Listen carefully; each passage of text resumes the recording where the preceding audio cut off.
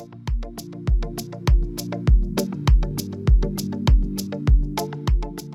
and welcome to the Tribal Podcast. We believe that true deep learning happens when you understand, remember, and deliberately practice your newly acquired knowledge. This podcast covers the first part, understand. So, together, let's get the key takeaways from this book, Understood. Dale Carnegie describes 3 techniques for building better relationships with your colleagues. And the first technique is to never criticize, condemn, or complain, and he calls them the 3 C's. So the next time that you find yourself wanting to criticize someone at work, you have to think to yourself, what would Abraham Lincoln do? So Carnegie describes how Lincoln learned from early on in his career that criticizing people is futile and is actually kind of harmful.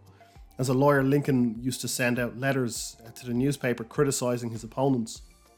And in one particular letter, he sent like a really humiliating letter that mercilessly mocked a politician called James Shields, and Shields became the laughingstock of the town.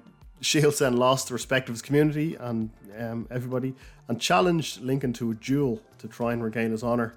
And Lincoln supposedly had no choice. I don't know why he wouldn't have a choice, but supposedly he had no choice.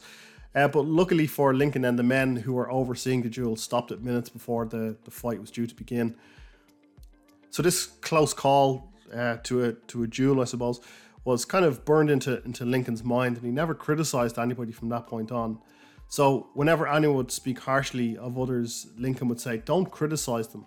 They're just what we would be under similar circumstances. So the next time you feel like criticizing somebody or colleague, just stop and think, what would Lincoln do? And in the book, Carnegie says that conflicts are never resolved by criticizing others. It only ever really adds fuel to the flame. And it's true, it can feel good to kind of release the pressure valve. I'll say all that again. It can sometimes feel good to release the pressure valve and just, blurt out something hurtful to somebody, to criticize them.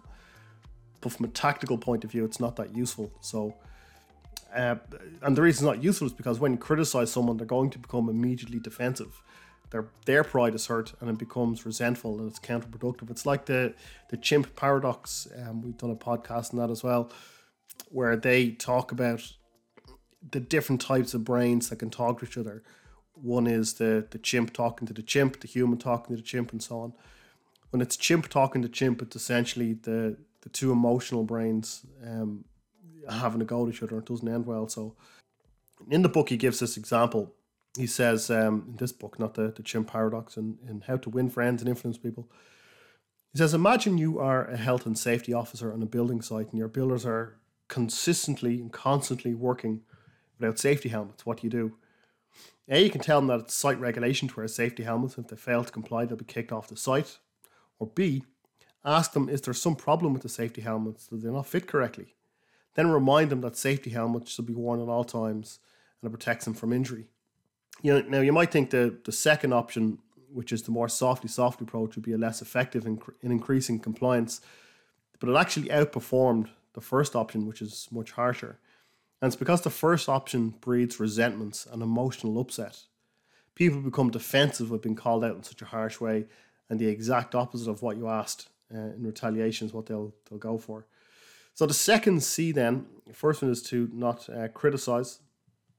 The second C is don't condemn. If you see someone do something you believe is wrong, don't jump to condemn them.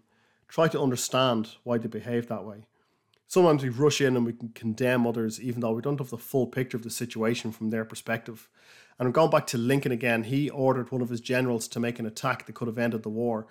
The general refused and the golden opportunity was lost. And Lincoln was absolutely furious and wrote a letter condemning the general's inaction. The reason we know that he wrote this letter is because it was found in his office after his death. He never sent it. Lincoln had the wisdom to realize that it was easy for him to give the order to attack from the comfort of the White House, but much harder for the general to carry out those orders after witnessing the horrors on the battlefield. So Lincoln understood that while sending the letter might help alleviate some of his anger, it would only antagonize the general.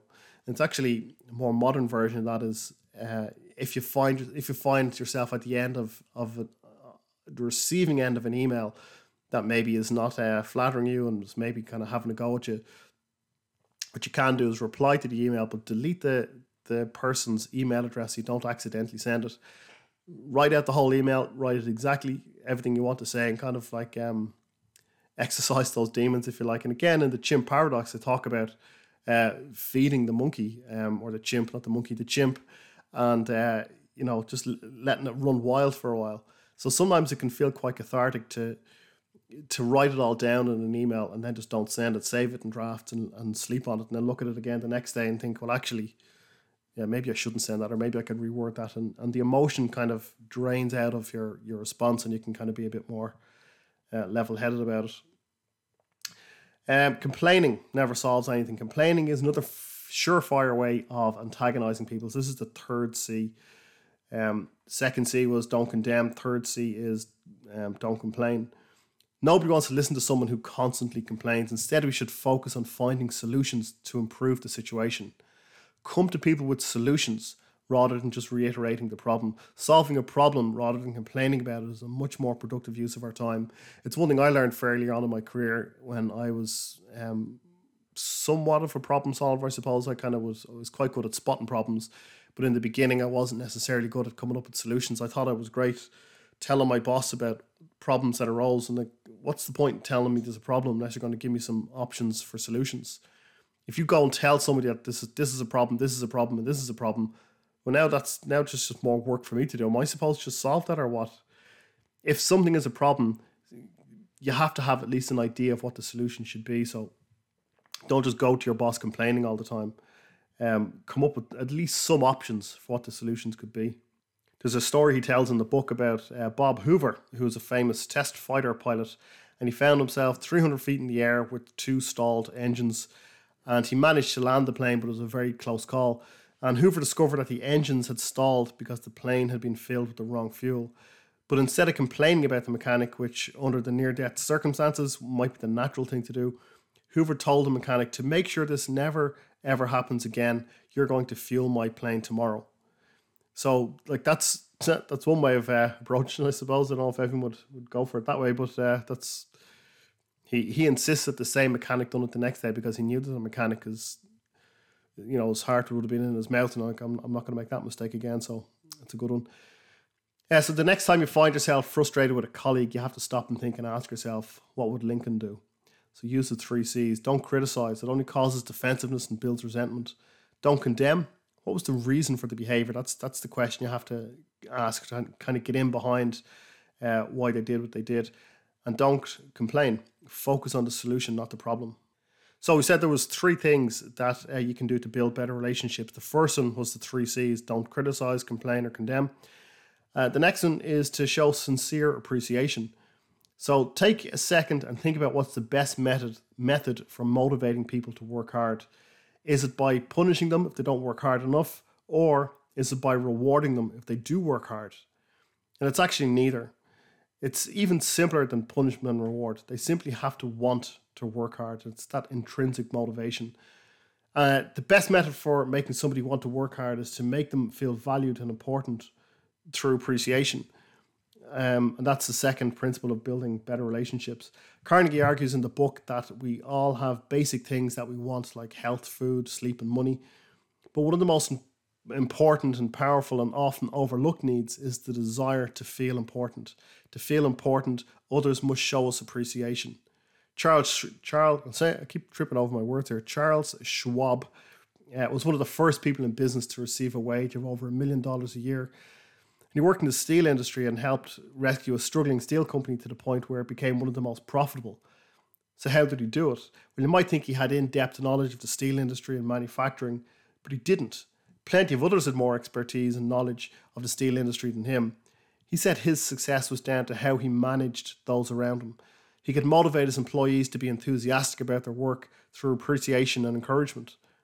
They often worked harder and then the company thrived. So Schwab knew that the appreciation and criticism is what inspired people to work hard. One of the things he mentions in the book as well is that flattery is insincere, and people can pick up on it from a mile away. We've all experienced somebody paying us a compliment that felt really insincere, or just kind of it insults your intelligence or something. So it has to be sincere appreciation of somebody's work, and specific as well is what I would say. So appreciation is genuine and it comes from the heart and it's meaningful.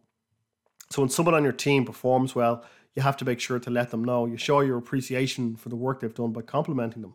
And that little bit of praise goes a long way. The third thing then, the third technique or strategy, if you like, for building better relationships is to arouse an eager want.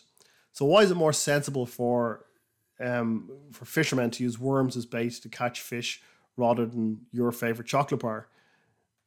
And that's, it's an obvious enough question. It's fish prefer worms to chocolate. So why don't we use the same idea when trying to influence people? In order to influence people, we need to know, we need to focus on what they want and how they can get it.